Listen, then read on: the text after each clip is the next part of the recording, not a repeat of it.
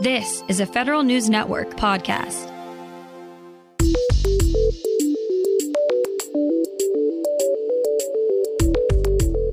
Coming up on today's Federal Newscast, disabled veterans will soon see a cost of living adjustment in their benefits. In January, a data error exposed the personal information of employees from several agencies. And lawmakers want updates on the growing problem of stolen mail. Those stories and more in today's Federal Newscast.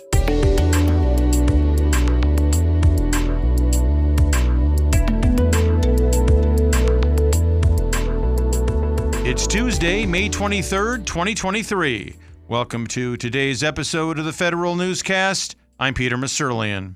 A steady stream of new mail is arriving at 25 federal agencies from the House Oversight and Accountability Committee. House Republicans, in a series of letters to agency heads, are doubling down on federal telework policies.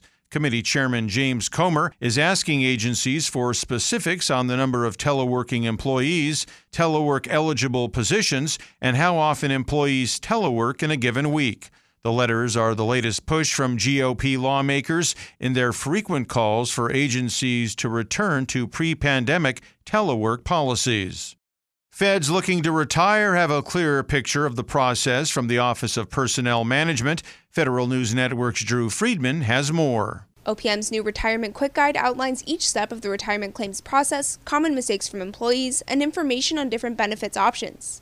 The end goal is to reduce errors in applications and, by extension, address bigger problems for retirement services.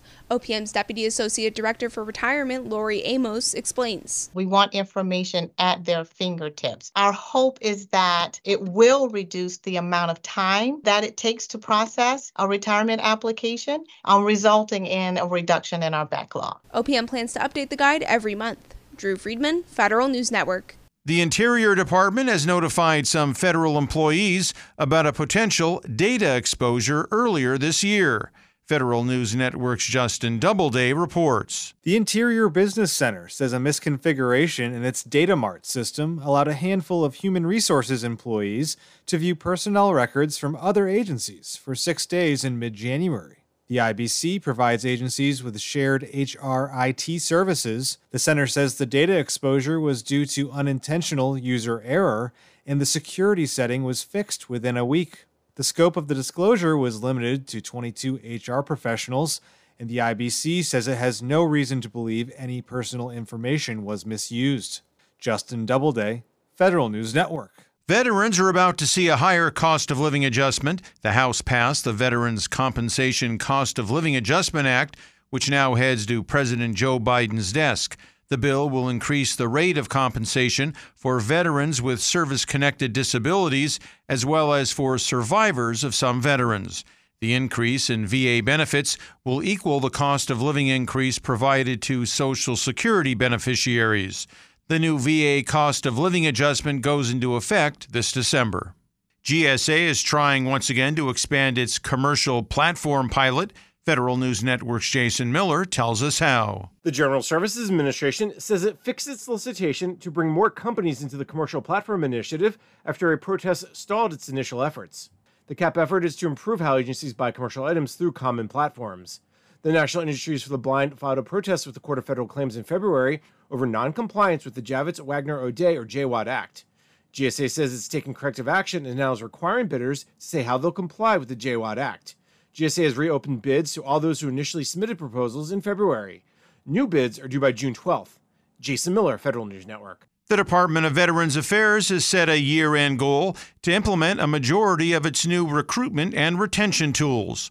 Federal News Network's Jory Heckman has more. The VA is setting a system-wide goal to have every network use at least half of new PACT Act workforce authorities by the end of the year. Those include higher limits for student loan repayments, recruitment, relocation, and retention incentives, and eliminating statutory limits on awards and bonuses. Undersecretary for Health Sharif Al-Nahal says facilities are well on their way to achieving that year-end goal. There are a number of additional types of authorities that allow us to be that much more of an attractive place of work for people considering the VA.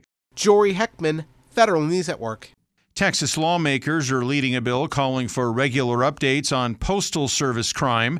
Senator Ted Cruz and Congressman Randy Weber introduced the Upholding a Secure Postal System, or USPS Act. The bill would require the Government Accountability Office to give congressional committees annual updates on mail theft. The bill would require GAO to give these congressional briefings for 5 years and include steps USPS is taking to combat mail theft. USPS has seen 25,000 incidents of mail theft from its blue collection boxes so far in fiscal 2023. The Air Force Inspector General is looking into the chain of events that led to the security breach at the Massachusetts Air National Guard Base.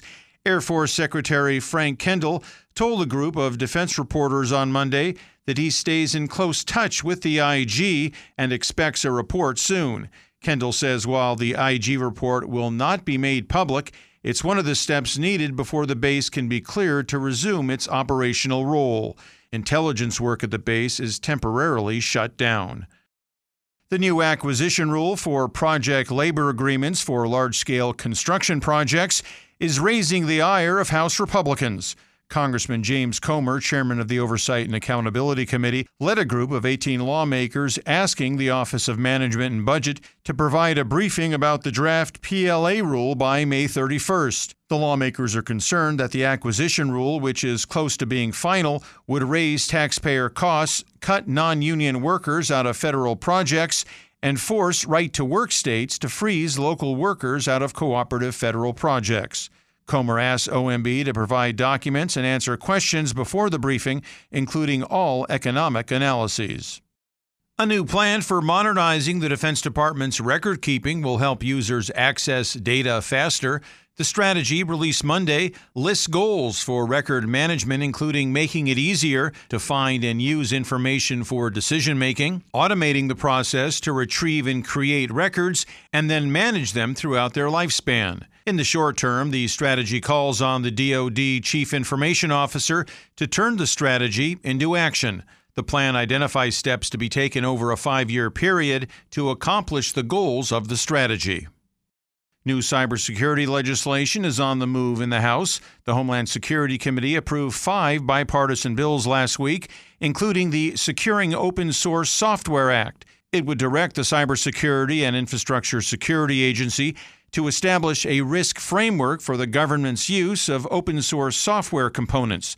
The committee also passed the DHS Cybersecurity On-the-Job Training Act. The bill would create a voluntary training program at DHS so even non-cyber employees can learn the ins and outs of cybersecurity. Find these stories at federalnewsnetwork.com. For the Federal Newscast of Tuesday, May 23rd, 2023, I'm Peter Musurlian.